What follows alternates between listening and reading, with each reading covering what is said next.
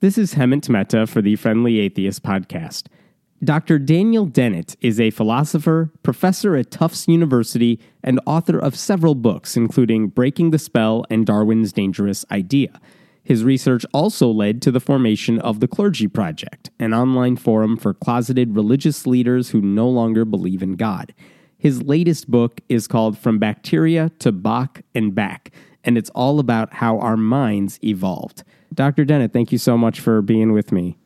I'm delighted to join you, Hemant. So let's get to the heart of this book, because why don't you describe your central thesis about what it's about? How do we get from bacteria to Bach? How did our minds evolve? In like 30 seconds.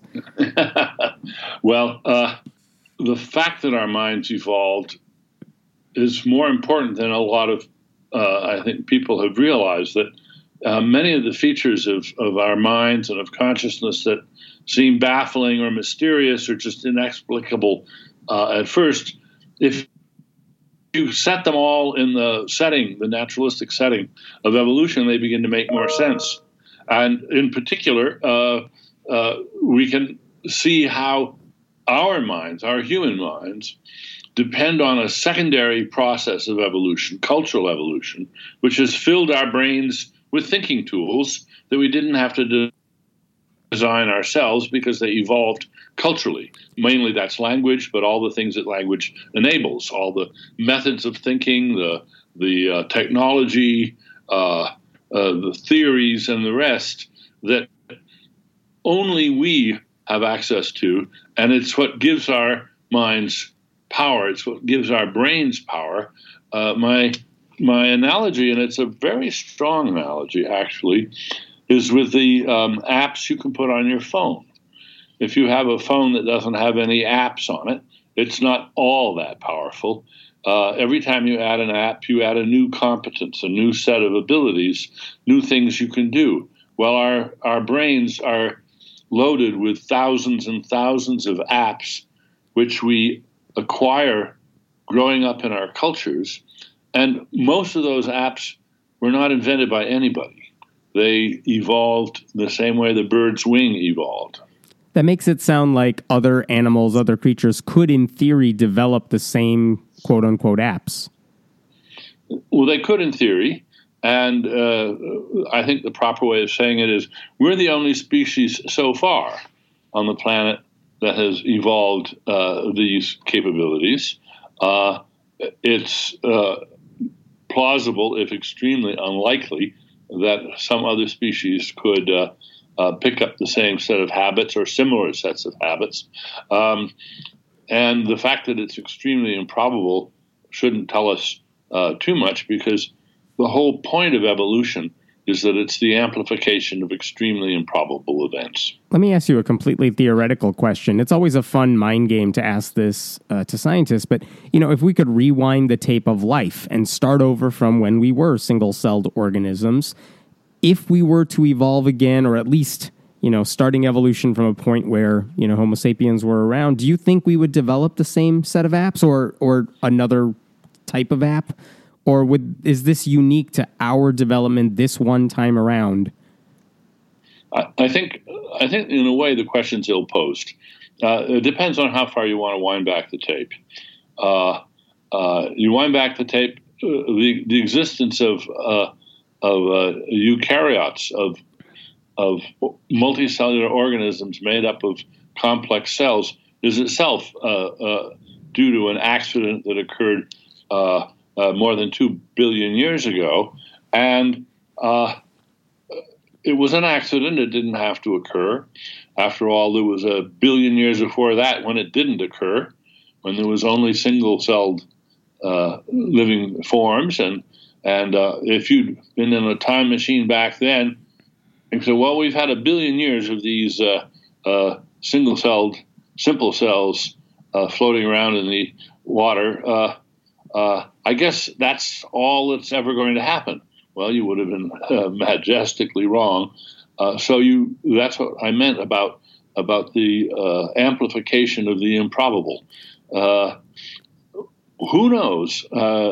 Evolution cannot really be predicted in that sense, although we can some people say, well, that means it's not really science. No, we can make billions of confirmable predictions based on evolutionary theory, but they're predictions of the scientific kind, not the soothsayer kind. For instance, I can predict with virtual certainty what the genes are going to be like in any bird you bring me from any place on the planet. Before I look at it, I can already tell you, well, I like a little help from some biologists and geneticists because I'm not myself, an adept sequencer of genomes. But there's simply no question at all about what we'll find inside that bird.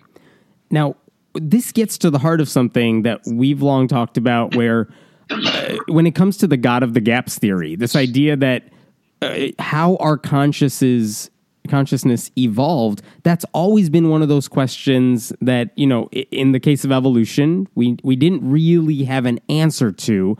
And it's one of the places that creationists, intelligent design proponents, they always say, well, that had to be an intelligent designer. That had to be God. And you're kind of going at the heart of that argument, saying, no, you don't have to fill that gap in with God. We have legitimate theories as to how this stuff could have happened. Was that kind of the reason you wanted to tackle this subject in particular? Or was this just, this is the work I've been doing for like 50 years, and I wanted to bring this all together? I think it's much more the latter. But I certainly relish the fact that my account recognizes that the particular emergence of us has some really puzzling aspects to it.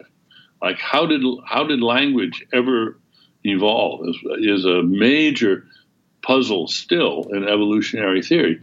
And one of the things I wanted to do in the book is show, but don't give up, because we've got some amazing ideas about how it could happen. And if you acquire a few thinking tools that I try to provide for you, you'll be able to see not one, but a variety of different paths that'll take you all the way from bacteria to Bach without any mystery, without any skyhooks. Now, what is it that you think we still don't understand about our mind and consciousness? Well, there's many purely technical scientific things that we haven't really gotten to the heart of yet, but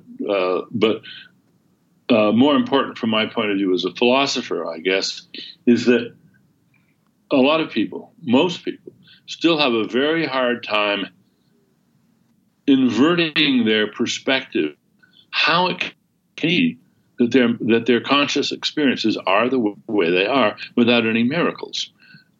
It's tremendously tempting to think there's this inner show going on in a special medium somewhere. If it's not between your ears, it's in another dimension or something. It's the theater of consciousness. And that is an apparently eternally tempting idea, and it's just wrong. And I think we can show that it's wrong. The hard part is then saying, well, if that's wrong, what on earth can account for the way it seems to be right? And that's been a major preoccupation of mine for decades.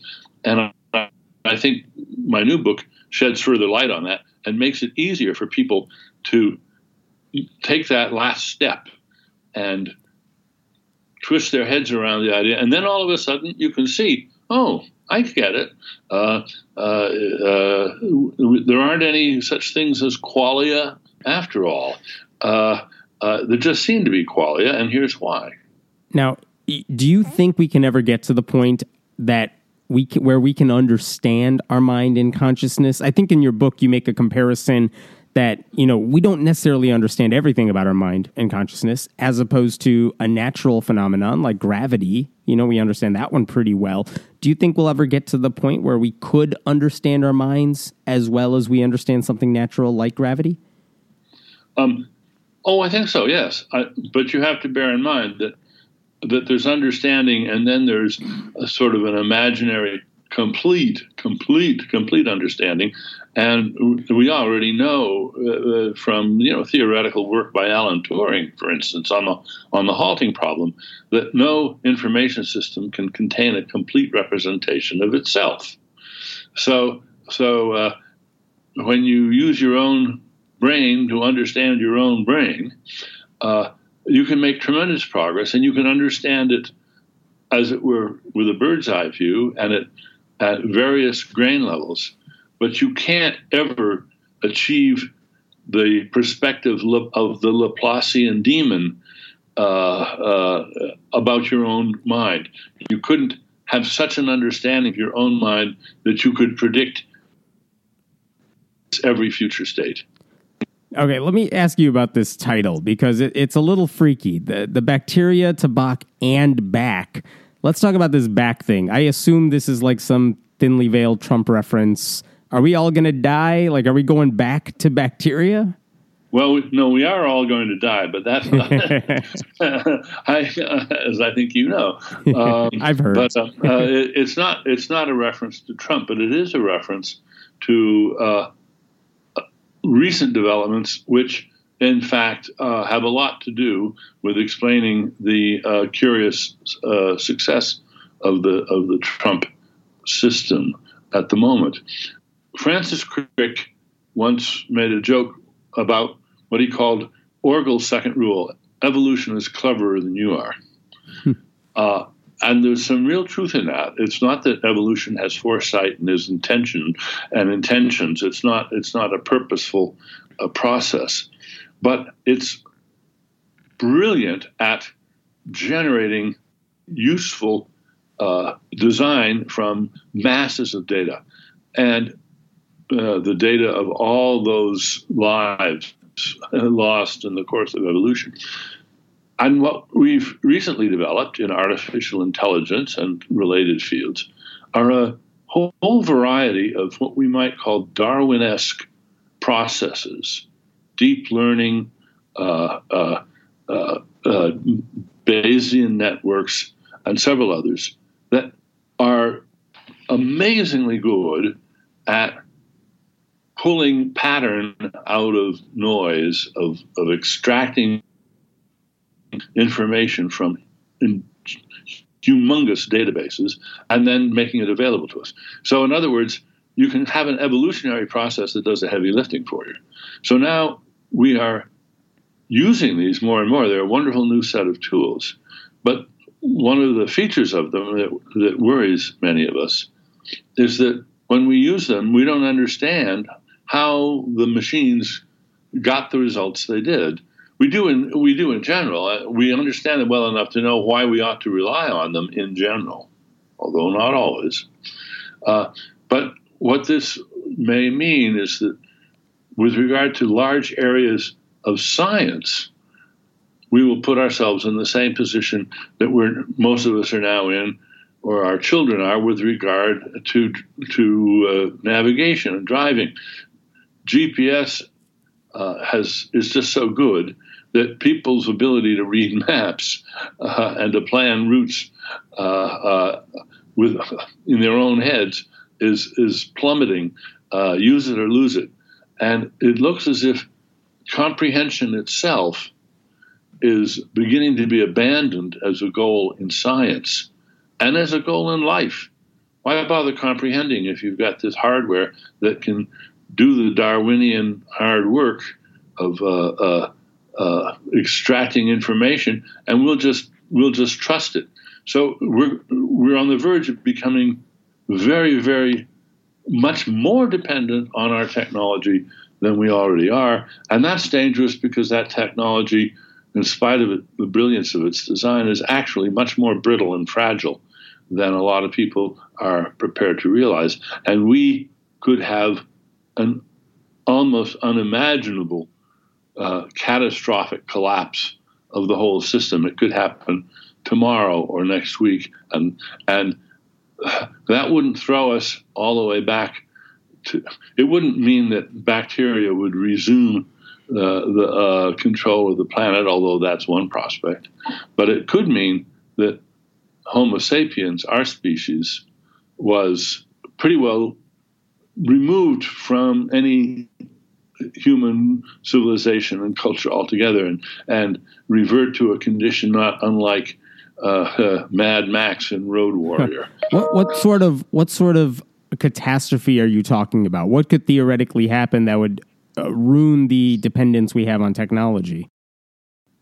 Could the internet, the whole internet, could it go down? Could it collapse? Yes. I talk with experts who say it's not a question of if, it's a question of when. It will happen. For how long will it go down? Nobody knows. Well, so what? Couldn't we live without the internet for a while? Yes, but the internet is such a convenient and excellent way of doing things that too many things have become really dependent on them. It is not unlikely that if the internet went down, it would take the power grid with it. It would take the television news with it. It would take cell phones with it. We would be plunged into electronic darkness. Well, what's so bad about that? Until in the 19th century, everybody was in electronic darkness, and we got on quite well with modes of transportation and communication. Yes, but today we're not used to that. We don't know how to cope with that.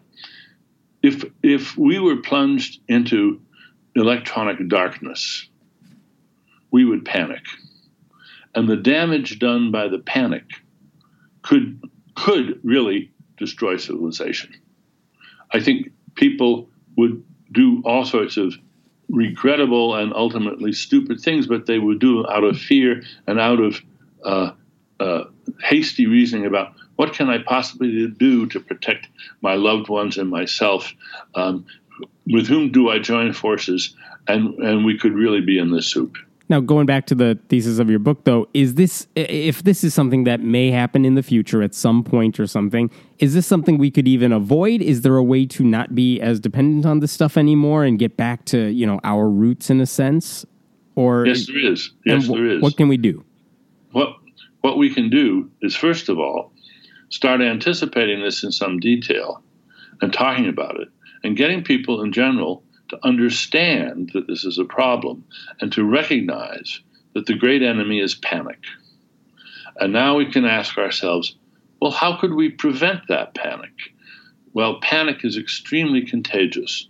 So what you have to do is you have to nip it in the bud, because once it gets underway, everybody gets swept along. So we have to have panic absorbers. We have to have things in place that will prevent people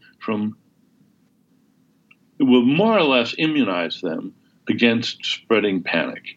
And what could do that? Well, it's got to be other memes. It's got to be other thinking tools, other apps that we install in our brain, so that when this terrible thing happens, we have the first thing that occurs to us is, now let's see, where's my local panic absorber group? Where do they meet? And what this means is we have to have local, bottom-up community groups who have not only been thinking about this and knowing who's got the electric generators, who are the ham radio operators, who knows how to run a mimeograph machine so we can put posters up around in the streets, who can fix a diesel engine, where is there some extra fuel, and so forth and so on.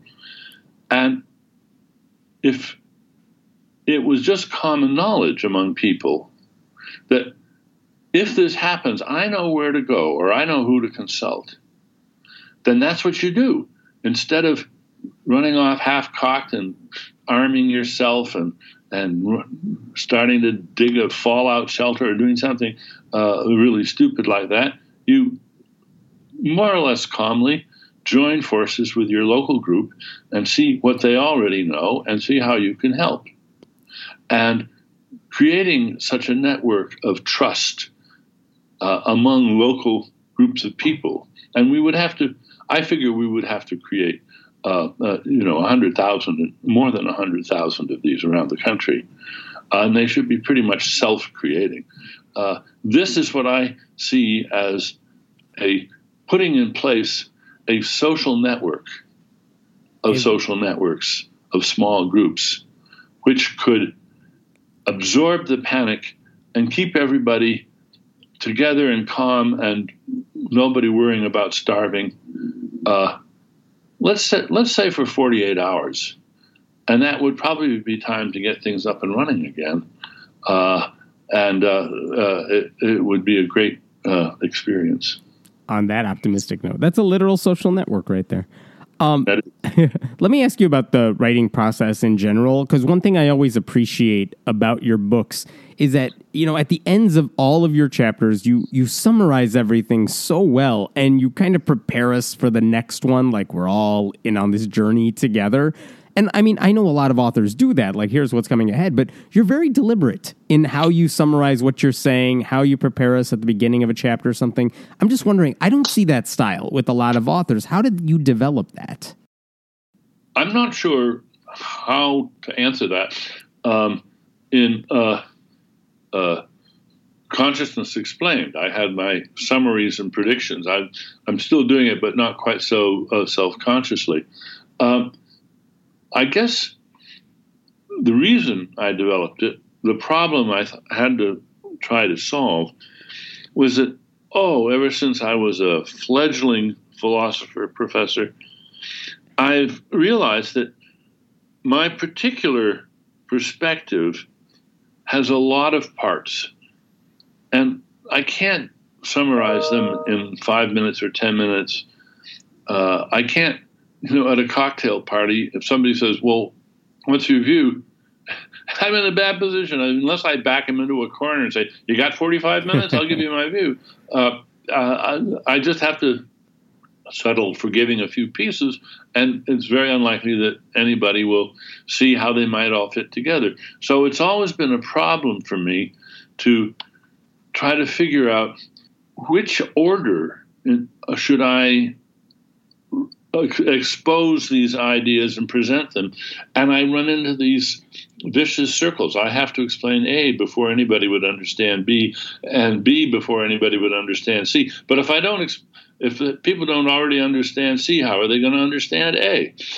And I guess my ideal would be to write a book that, as you read it, you actually think, oh, wait a minute, now I see what he was doing back in chapter 1. You go back and you read chapter 1 and, now it comes clear. And you sort of cycle through the book, looking back, looking forward, looking back, looking forward.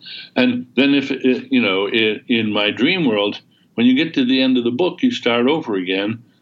And then it's all, now I see how the pieces fit together.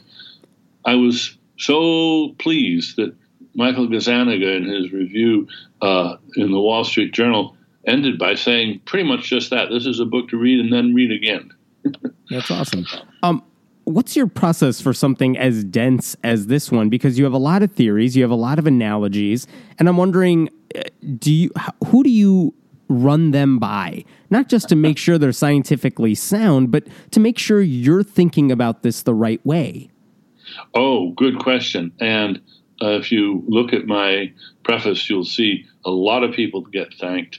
And my whole career, I have leaned heavily on colleagues, informants, and students to steer me, fix things that are not quite right, and particularly for students to look puzzled and frowny and baffled, which, when I see that, provokes me to try again harder.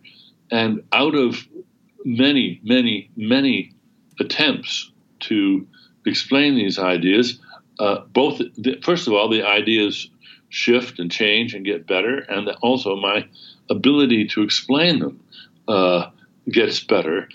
And I lose track of whose obstructionism, whose foot dragging, whose quizzical look provoked me to come up with yet another analogy, yet another thought experiment. But it's a process that has been cycling vigorously for 50 years. And this particular book, I know, is the culmination of a lot of the work you've done. But in the particular writing of it, like, how long have you been working on this specific book? Oh, I don't know how to calculate that or how to answer, because, as you say, there's parts of it that I'd pretty well worked out in talks and earlier papers, more than a decade ago. And one of the hardest things about writing the book was coming up with fresh ways of saying things which I thought I'd said pretty well the last time, and not wanting to just quote myself, and not wanting to write a book that people couldn't read if they hadn't read my earlier books. I wanted it to be a standalone book, and that was a very tough writing job, and I think the hardest writing job I've ever had. Well, I have one last question for you before I let you go, which is, I saw that you have an art collection going up soon called Haptic Whittles, which I love that name. But two questions about this, I think. One is, where do you find time in all of this to do art, to make these things that you're going to display? And where does that side come from? Well, first of all, the pieces that are going to be displayed are all of them at least 20 years old. I haven't done as much art in the last 20 years as I have done earlier. But I started out when I was in college. It was I going to be a sculptor or was I going to be a philosopher? And I had some initial successes in both realms. And when I went to Oxford to do my graduate work, I stopped off in Athens on the summer before and got a big block of Pendelic marble and began hacking away at that just because I wanted to get some familiarity with marble as a medium in sculpture. And then over the years, made pieces in many different media. And but although I showed pieces in galleries when I was in college, really, I grew to dislike the art world, not artists, but critics, gallery owners, and buyers. I grew to dislike them so much that I decided, well, I won't do this. I'll give them to people, or I'll just keep them myself, or they're for friends and family. And so I've pretty well shunned the art world. But this a fellow, Nicholas Cueva, who heard about my pieces, began pestering me very, very politely and very, very flatteringly about 2 or 3 years ago. And I kept saying, no, they're not for sale. No. Besides, they're meant to be handled, but in a museum or in a gallery, I couldn't have all that many people come in and handle them there. They might get broken or stolen or whatever. And so I put him off until his most recent inquiry, and I thought, well, okay, let's see if we can do it. So you're not going to be able to handle them, although that's what they're for. But they're going to be there behind plexiglass, and there's a video, carefully done video of somebody manipulating them, handling them, and so you get to see how sort of seductive they are as things to explore in your hands. So if the internet goes down, we know what you're going to be doing. Oh yeah, I've always got a very sharp jackknife in my pocket, and it's always a piece of wood lying around somewhere. Very nice. Well, thank you so much for joining me, Dr. Daniel Dennett. His new book is From Bacteria to Bach and Back. We'll have links to the book as well as his art exhibit in the show notes. Thanks again. And thanks, Hema. I enjoyed it very much.